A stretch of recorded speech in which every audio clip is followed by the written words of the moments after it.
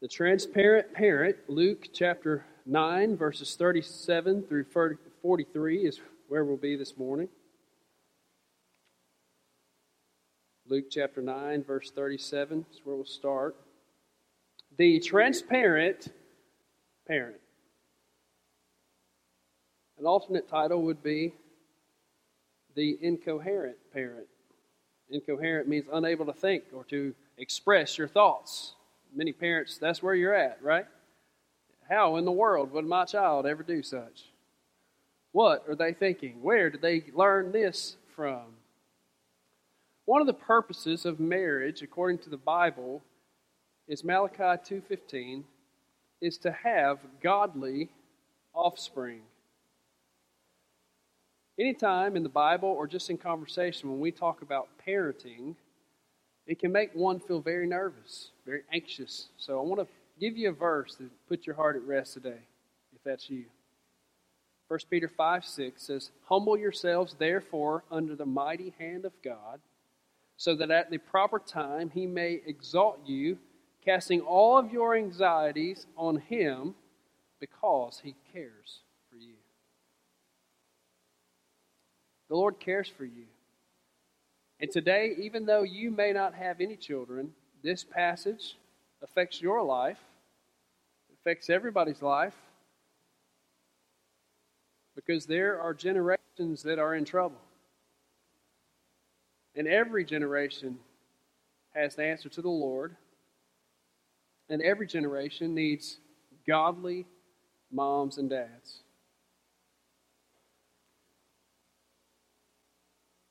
So let's see what God has to say today through Luke chapter 9. We'll start in verse 37, go all the way through verse 43. Here we go.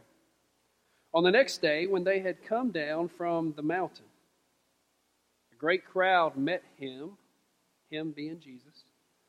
And behold, a man from the crowd cried out, "Teacher, I beg you to look at my son, for he is my only child.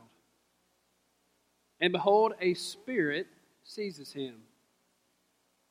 He suddenly cries out. It convulses him so that he foams at the mouth and shatters him and will hardly leave him. And I begged your disciples to cast it out, but they could not." Jesus answered, "O faithless and twisted generation, how long am I to be with you and bear with you? Bring your son here." While he was coming, the demon threw him to the ground and convulsed him. But Jesus rebuked the unclean spirit and healed the boy and gave him back to his father. And all were astonished at the majesty of God. The transparent parent.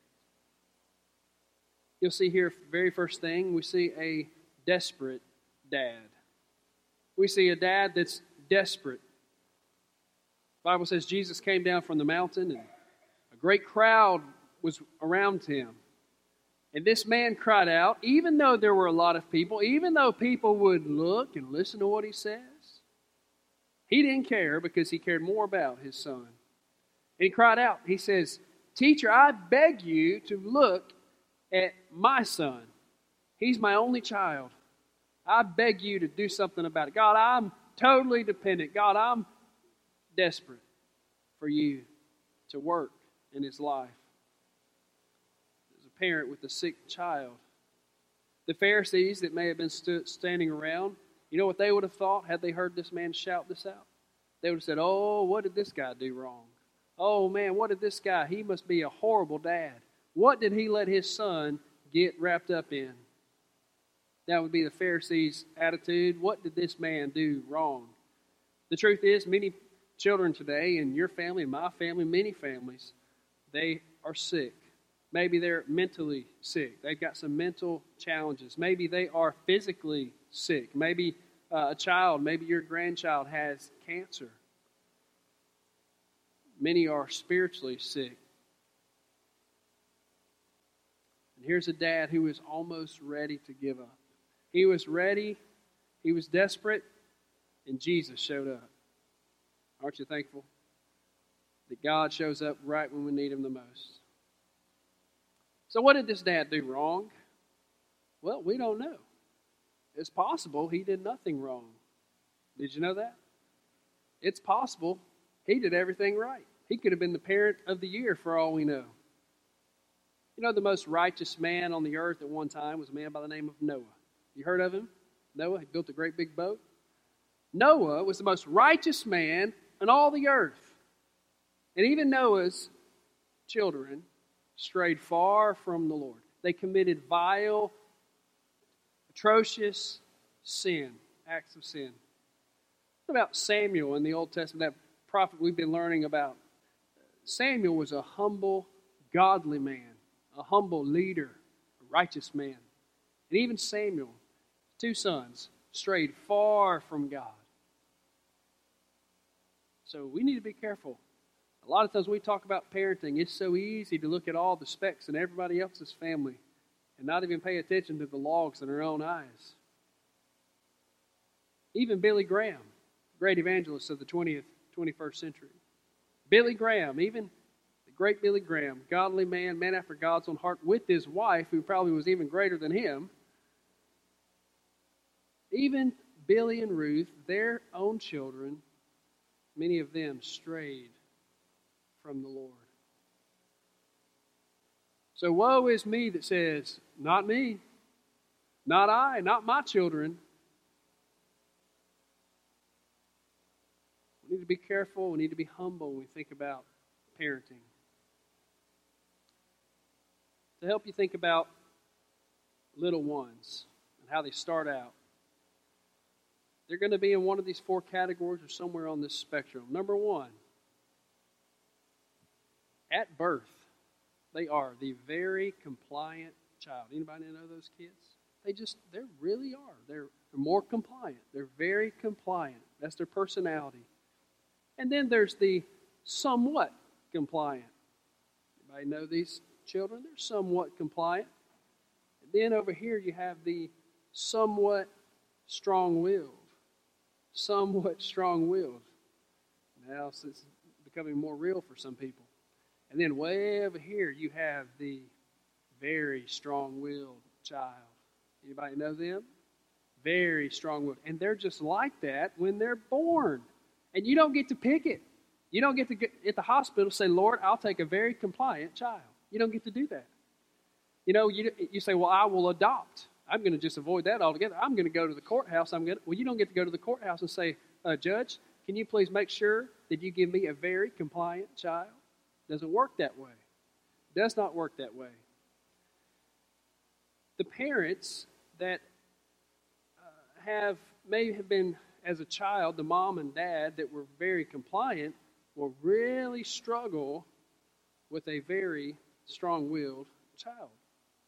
They can overcome it because there's going to be great challenges. What harms our parenting more than anything else is this word. Ready for it? Pride. Pride. Pride goes before destruction, the Bible says. A haughty spirit before stumbling. Proverbs 29, verse 23 says, one's pride will bring him low, but a lowly spirit will obtain honor. And what a lowly spirit here in this passage. This desperate dad, he says, Lord, I don't care about all these people hearing me talk about this. I'm desperate.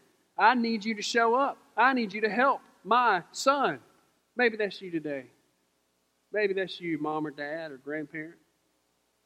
And I believe God never turns that heart away, this desperate. God never turns away that humble cry for help, especially for one of his own.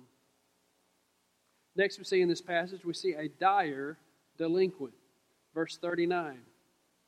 Verse 39, it says, behold, a spirit seizes him, and he suddenly cries out. It convulses with him. So he foams at the mouth and shatters him. It means it breaks him. It destroys him. It's slammed him to the ground. And this spirit will hardly ever leave. Now, this man's son is demon-possessed. We don't talk a lot about that today in our culture. But the enemy would love nothing more than to brainwash all of Americans into thinking that spiritual warfare is not real. And it's very real, friend. It's all in the Bible. So you can ignore it if you want to, but it's reality. It is truth. So this young man, he was demon-possessed. How did he get that way? We don't know. We don't know.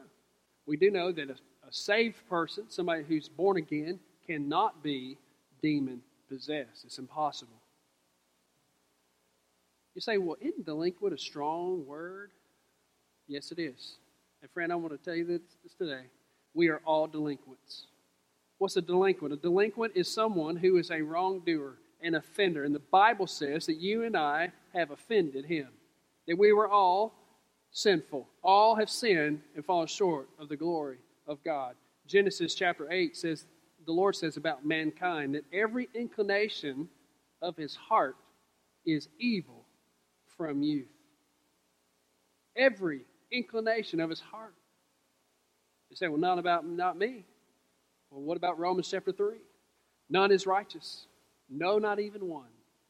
There's no one who understands. There is no one seeks for God. All have turned aside, and together they have become worthless. No one does good, not even one. Friend, we are all delinquents in need of a Savior this morning. We have a fountain that's filled with blood, and Jesus saves, and He paid the price for all of your delinquency. And if you simply repent and come to Christ just as you are today, He'll forgive you. He'll make all things new in your heart and in your life. The Bible says in Ecclesiastes, there's no righteous man on the earth who does good and that never sins. So there's nobody that never sins. Don't kid yourself, friend. Demons today, they're smart. They're smart. And if most Americans do not believe in this kind of demon possession, then the enemy's not going to really show it to us a whole lot. You see, there's a lot of fanfare right here in this passage, a lot of drama, a lot of things out loud in the open, but the enemy works in subtle ways. Did you know that? The enemy will work in a subtle way in the life of your child, in secret, in the dark places. The enemy wishes to keep our population ignorant of the realities of warfare. You see, in this life of this child, we don't know really what happened, but we do know that according to Deuteronomy, God laid it out for the Israelites. You shall love the Lord your God with what? With all of your heart, with all of your soul, and with all of your might. And these words I command you today shall be on your heart, and you shall teach them diligently to your children. You shall talk of them when you sit in your house. When you rise, you should talk about them. When you lie down, when you go to sleep, you should talk about these things, the commands of the Lord. You should talk about loving the Lord. So that was the plan. That was what this gentleman, if he was Jewish, which we believe he is, this is him. He knew how he was supposed to raise his son. But Rome's worldview began to take shape in the life of all the Israelites. Rome had nice things. Oh, man, look at these nice streets and their technology. And so Rome began to all that worldliness began to rub off. All these worshiping other gods began to rub off on the Israelite children. Secularism infiltrated the Jewish people. What is secular? Secular means that God is added to the equation. Leftover. He's just added and mixed in, stirred up. Many times here in the church in the South, we try to Christianize secular thinking. Our intentions are good. But God and the Bible cannot be add-ons, friend. They cannot be added on. God and the Bible must be the ultimate central truth. Martin Luther, great reformer, says, see to it that you cause your children to be instructed first in spiritual things, and then you point them first to God, and after that to the world. Seems like we have that backwards, don't we? We have that backwards. Oh, well, first you need to learn all these things, and let's make sure you go to school 5 days a week, and let's make sure you learn get your education, and then, maybe when you get done with that, then you can learn a little bit about the Lord. Backwards.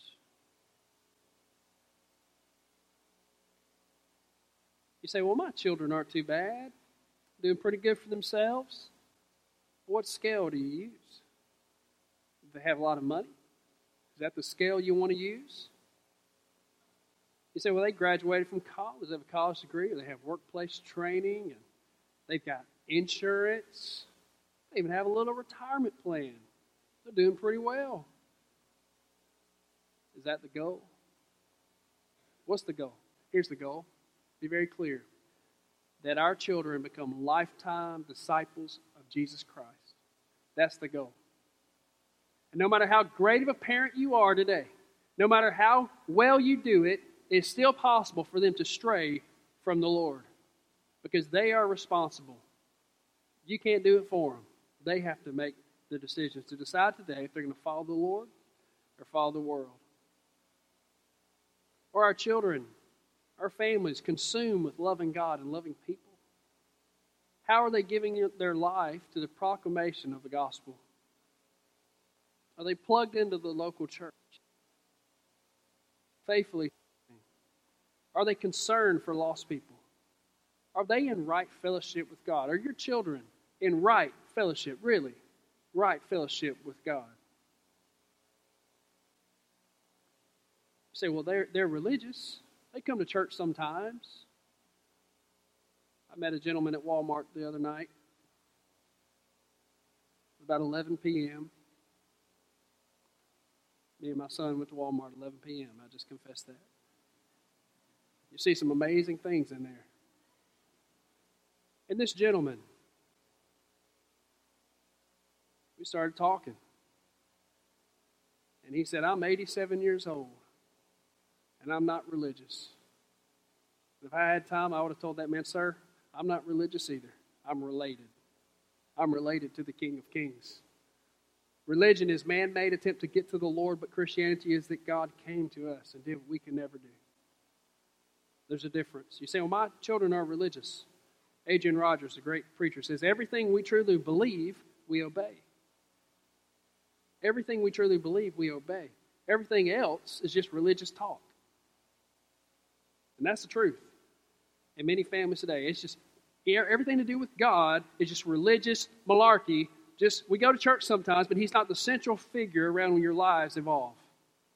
And God is here today, and He wants you and your family to get that right. To come and say, Lord, we apologize. God, we confess that our lives have been circling all around us and around the wrong things. God, we want to come today. We want to center our life on you. Next we see in this passage, we see the doubtful disciples. Doubtful disciples in verse 40. The man says, I begged your disciples to cast it out, but they could not. And then Jesus answered, and he was upset. Look what he says. He says, O faithless and twisted generation, how long am I to be with you and bear with you? Bring your son here. The disciples, they were filled with doubt. In Luke chapter 8, when they were in the storm, you remember that? When Jesus calmed the sea and the wind and the rain. Jesus looked at him and says, where's your faith? Where's your faith? If you look at this exact account in Matthew's gospel of this specific story, it's left out. Luke left it out. We don't know why. But in Matthew's account, it says, then the disciples came to Jesus privately. So after this had happened, they came to him privately, and they said, Lord, we tried to cast that thing out. We tried it. And what did the Lord say? They said, why? They asked him the question, and he says, because of your little faith. For truly, I say to you, if you have faith like the size of a grain of mustard seed, you will say to this mountain, move from here to there, and it will move, and nothing will be impossible for you.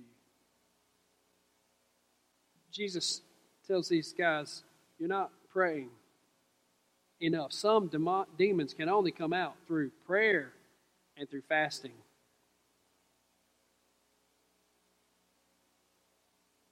You say, well, I'm ready to give up parenting. I'm frustrated. Have you prayed enough? Have you skipped a meal? What is fasting? It means to set aside eating a meal and spend that time in prayer and reading of the Word. When was the last time you did that? We need to do that from time to time. The Bible talks about it. You say, well, I can't not eat. That's the most important thing in my life. There's the problem. Friend, we have food that People don't understand. If anybody ever question you on it, you just tell them, just like the Lord, I have food that you don't know about. Food from my Father in heaven. It's true. Not being a smart aleck, you just tell them the truth. These disciples were doubtful. Their lack of prayer and their lack of fasting could not affect this strong, very strong demon. Where there is a lack of prayer, church, evil will run rampant. Where there's a lack of prayer in the home, evil will run rampant. Next we see in this passage, we see a demon defeated. A demon is defeated. Look at verse 42. While he was coming, the demon threw him to the ground and convulsed him. But Jesus rebuked the unclean spirit and healed the boy and gave him back to his father. Jesus commanded the demon to leave the boy, and instantaneously it happened. The demon was no match for the Lord Jesus. Today, for the New Testament believer that has Christ living on the inside, greater is He that is inside of us than he that is in the world. You have that same power over all spiritual principalities and rulers if you have Christ living on the inside. 1 John chapter 5 says, everyone that has been born of God, everybody that is saved, has overcome the world. That word world includes the demons. But someone who is not born again has no power over these spiritual forces. Verse 43, we see a dependable deliverer.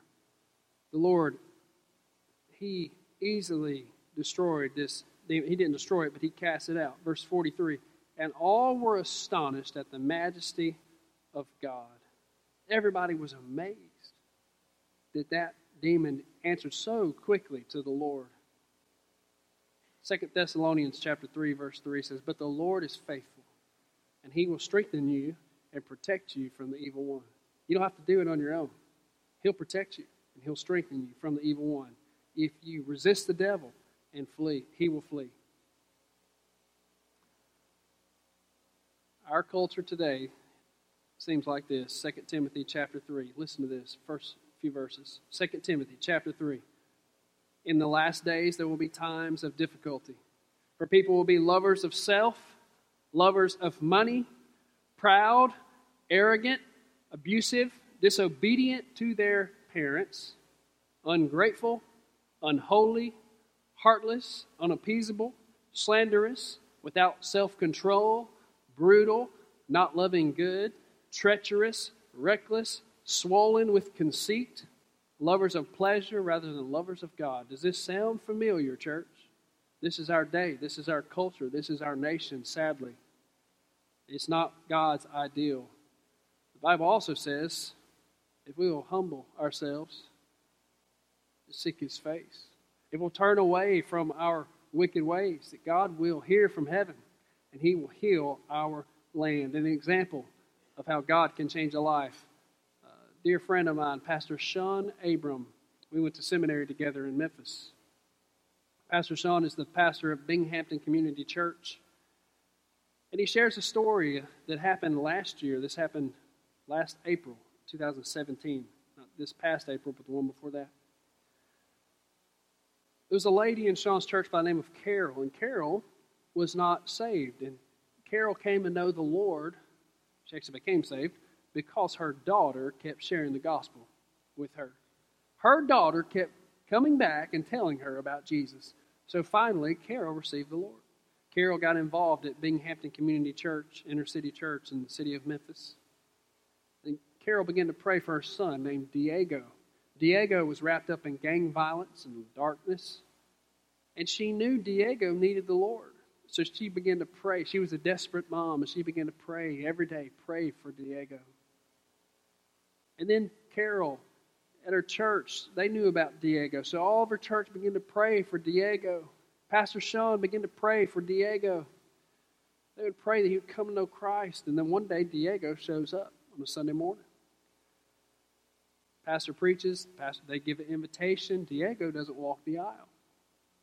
But right as people are getting ready to stand up and go home, Diego taps his mom's shoulder and says, Mom, is it too late for me to give my heart and life to Jesus? She said, oh, baby, it's never too late. And so with Pastor Sean telling the congregation to stand up, Diego runs up the aisle. Diego came to know Jesus. He comes forward and he asks Pastor Sean if he can receive Christ. Pastor Sean says, Diego, do you know that what you are doing? Giving your life to the Lord. He walked him through the gospel, and Diego said, yes, sir. Yes, sir. Diego was saved. Because Diego had to turn away from darkness and start a new life, the next day, Diego was shot and killed across the street from the church. Shot and killed. But he's in heaven. And God answered the prayer of this mom. God not only did God save this young boy, God rescued him out of all difficulties. God rescued him out of any trial and battle that he would have had to deal with. I hope that encourages you, that God does hear the cry of a desperate mom or dad. So what now? Let's talk about parenting quickly. And I want to just say, I'm not an expert in parenting. And I hope that we can encourage each other, and together we can be like this transparent dad. But in the book called Why They Stay by Dr. Steve Parr, there is a chart that they map out. There's 4 types of parenting.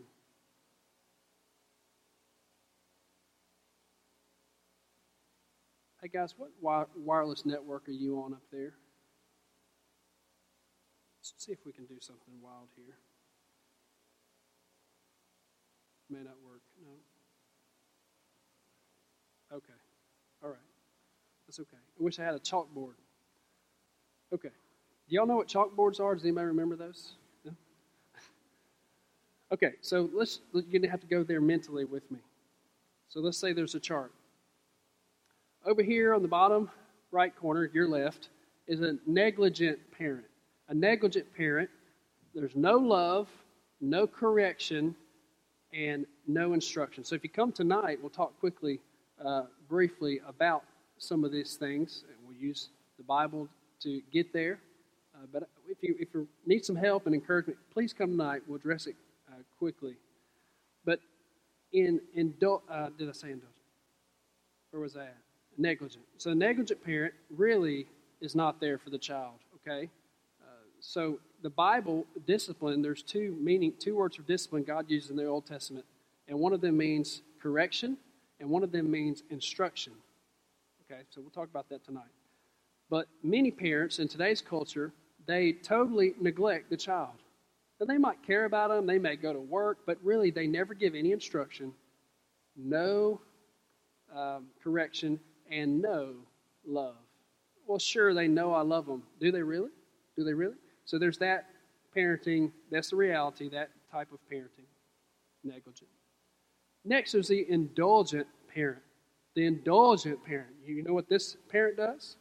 Buys them nice things, gives them everything that they want, lots and lots and lots of love. Oh yeah, I love you, I love you, I love you. But there's never any correction, and there's never any instruction. That's just a reality. Now, sure, they may warn about instruction, they may warn about correction, but this parent never follows through with that. Therefore, the children lose respect for that mom and that dad. Are you with me? Then over here, there's the repressive parent. The repressive.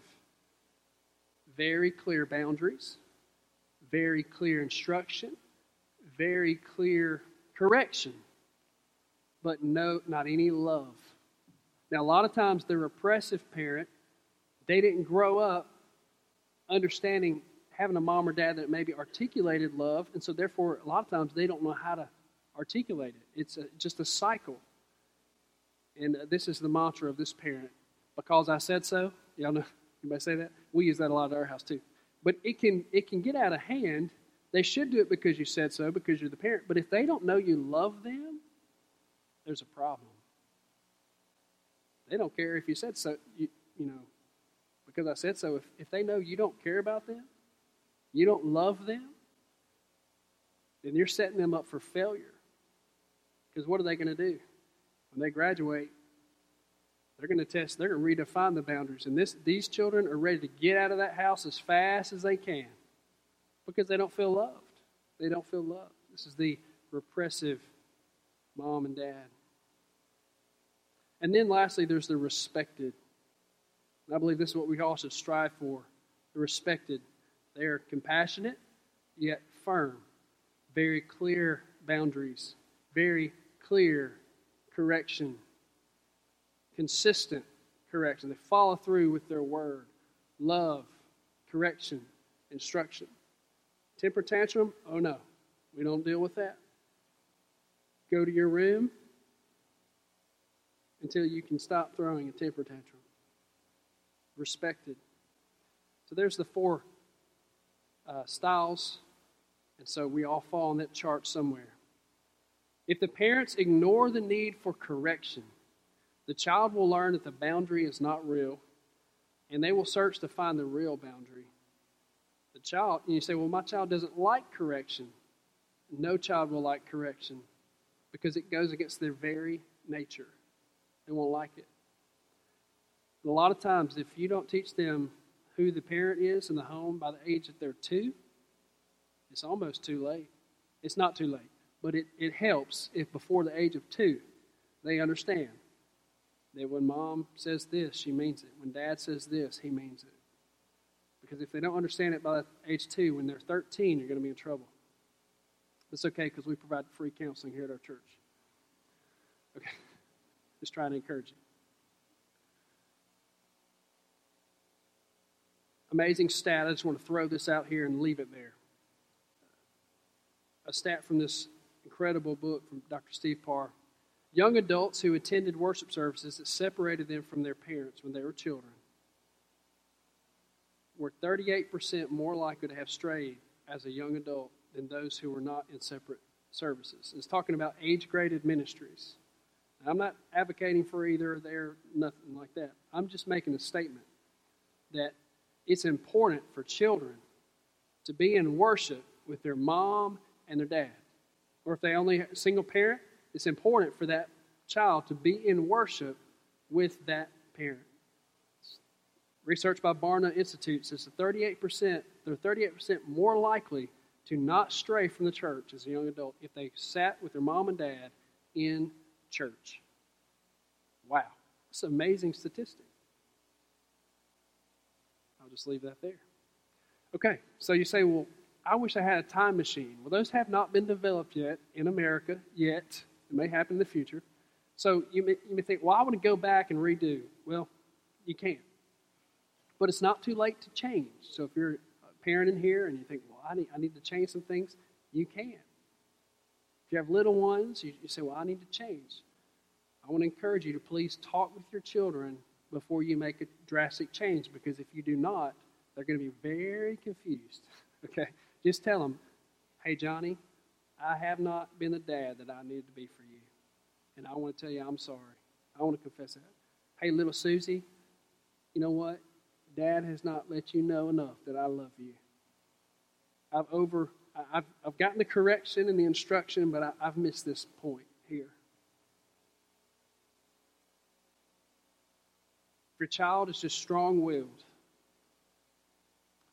don't run from the correction and instruction. This happens all the time, especially with people my age and the millennials.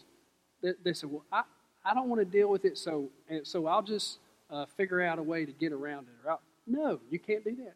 It's your God-given responsibility to instruct them, to correct them. If you avoid it, it will harm their life forever and ever and ever. And not only you will suffer the consequences, but your church family will suffer the consequences, because everybody's children are in rooms together right now.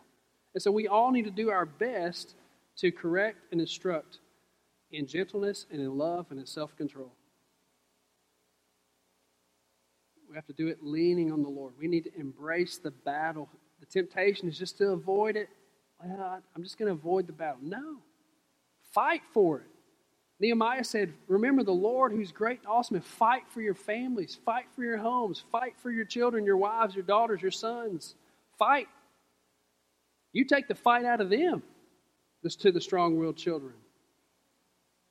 Show them you're not going to back down. It's your house. So children, in the house, you may say, my mom and dad aren't even in my life. You may say, so what am I supposed to do? Break the cycle. That's what you're supposed to do. You break the cycle. You start something new. God's given you the freedom to grow up and one day have a job and to get married.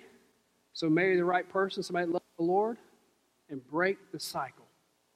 And then how cool is that? You get to raise your family however you want to. Isn't that awesome? In God's sovereignty, He gives you that freedom to break the cycle, to start over, to do something different. Break the cycle of abuse and neglect in your family. Break the cycle of alcoholism. Break the cycle of drug abuse. Break the cycle of divorce. Isn't that awesome that you can do that in your family? Ephesians chapter 6 says to children, children, obey your parents. You say, well, I don't have a mom and dad. Obey the authority figures in your life. God expects you to obey the authority figures in your life. For this is right. Honor your father and mother. This is the first commandment with a promise. So children, God expects you, if you're going to love Jesus, if you're going to sing the songs, if you're going to read the Bible, you have no choice but to honor your mom and dad. You don't always agree with them, but God expects you to honor them. You figure that out. Parents, Ephesians 6 verse 4 says, fathers, do not provoke your children to anger, but bring them up in the discipline and instruction of the Lord. So children, I'm encouraging you to get right with Jesus today. Okay? You've been running like a heathen, running far away, acting like ways that you know mom and dad, ways that God has not raised you to act. You should be ashamed of yourself, and today you need to come home spiritually. Mom and dad, grandparent that hasn't been raising your child the right way. Maybe you need to come confess that to the Lord. Say, Lord, I just got too busy. I got too distracted, and Lord, I want to make it right. It's never too late to do the right thing. You say, well, my children they have kids and grandkids. What am I supposed to do? Well, if you're not in good fellowship with them, you need to make that right. You need to call them. You need to write a letter. You need to go see them. Apologize. Make it right. It's never too late to do the right thing. In this passage of the transparent parent, Jesus helped save the life of this man's only child. Yet in a few months, God gave His only Son for the world. This passage is a picture of the gospel. So how will you respond today? How will you respond? You know, our church wants to be passionate. I believe our church wants to be passionate about our little ones, raising them up to fear and walk with the Lord all the way through. We want to send them out all over the world. Don't we, church? We want to send them out to be the salt of the earth, the light of the world. And with that comes great sacrifice. With that comes people volunteering their time to serve in the nursery, volunteering their time to teach Bible study to children. You say, well, those kids are wild, and well, friend, their mom and dad might not know Jesus. They didn't have the great mom and dad like you had. And somebody needs to teach them. Somebody needs to teach Johnny how he needs to behave. And maybe that somebody's you. You know, we have a lot of women in our church doing great at this, but we need our men to step up. Can I just say that? We need little boys and little girls. They need to see a godly man. And it's not going to happen by them just seeing you in here. That's not going to do it. So we need some people to volunteer, to give their time, to help our little boys and girls see what a godly man is like. I think that's so important. If you disagree, I'm sorry. We can just choose to disagree on that. But every little boy and girl needs to see a godly man and a godly woman and to know how to navigate this culture, how to survive in a wicked and depraved generation. Tonight, you'll get to meet and hear the testimony of our new children's director, Lacey Higgins. You say, well, I need to come meet this girl. I need to come hear her out. I need to see what she's about. Come tonight. I want to encourage you. Come tonight, and then after the service, we're going to have lemonade with Lacey. Okay, lemonade's pretty cheap, so we're doing lemonade. Don't tell her. She's not in here right now. But come hear her heart. But it takes more than just that, friend. It takes an army. It takes every church member doing their part to help raise up these kids to be the light of the world.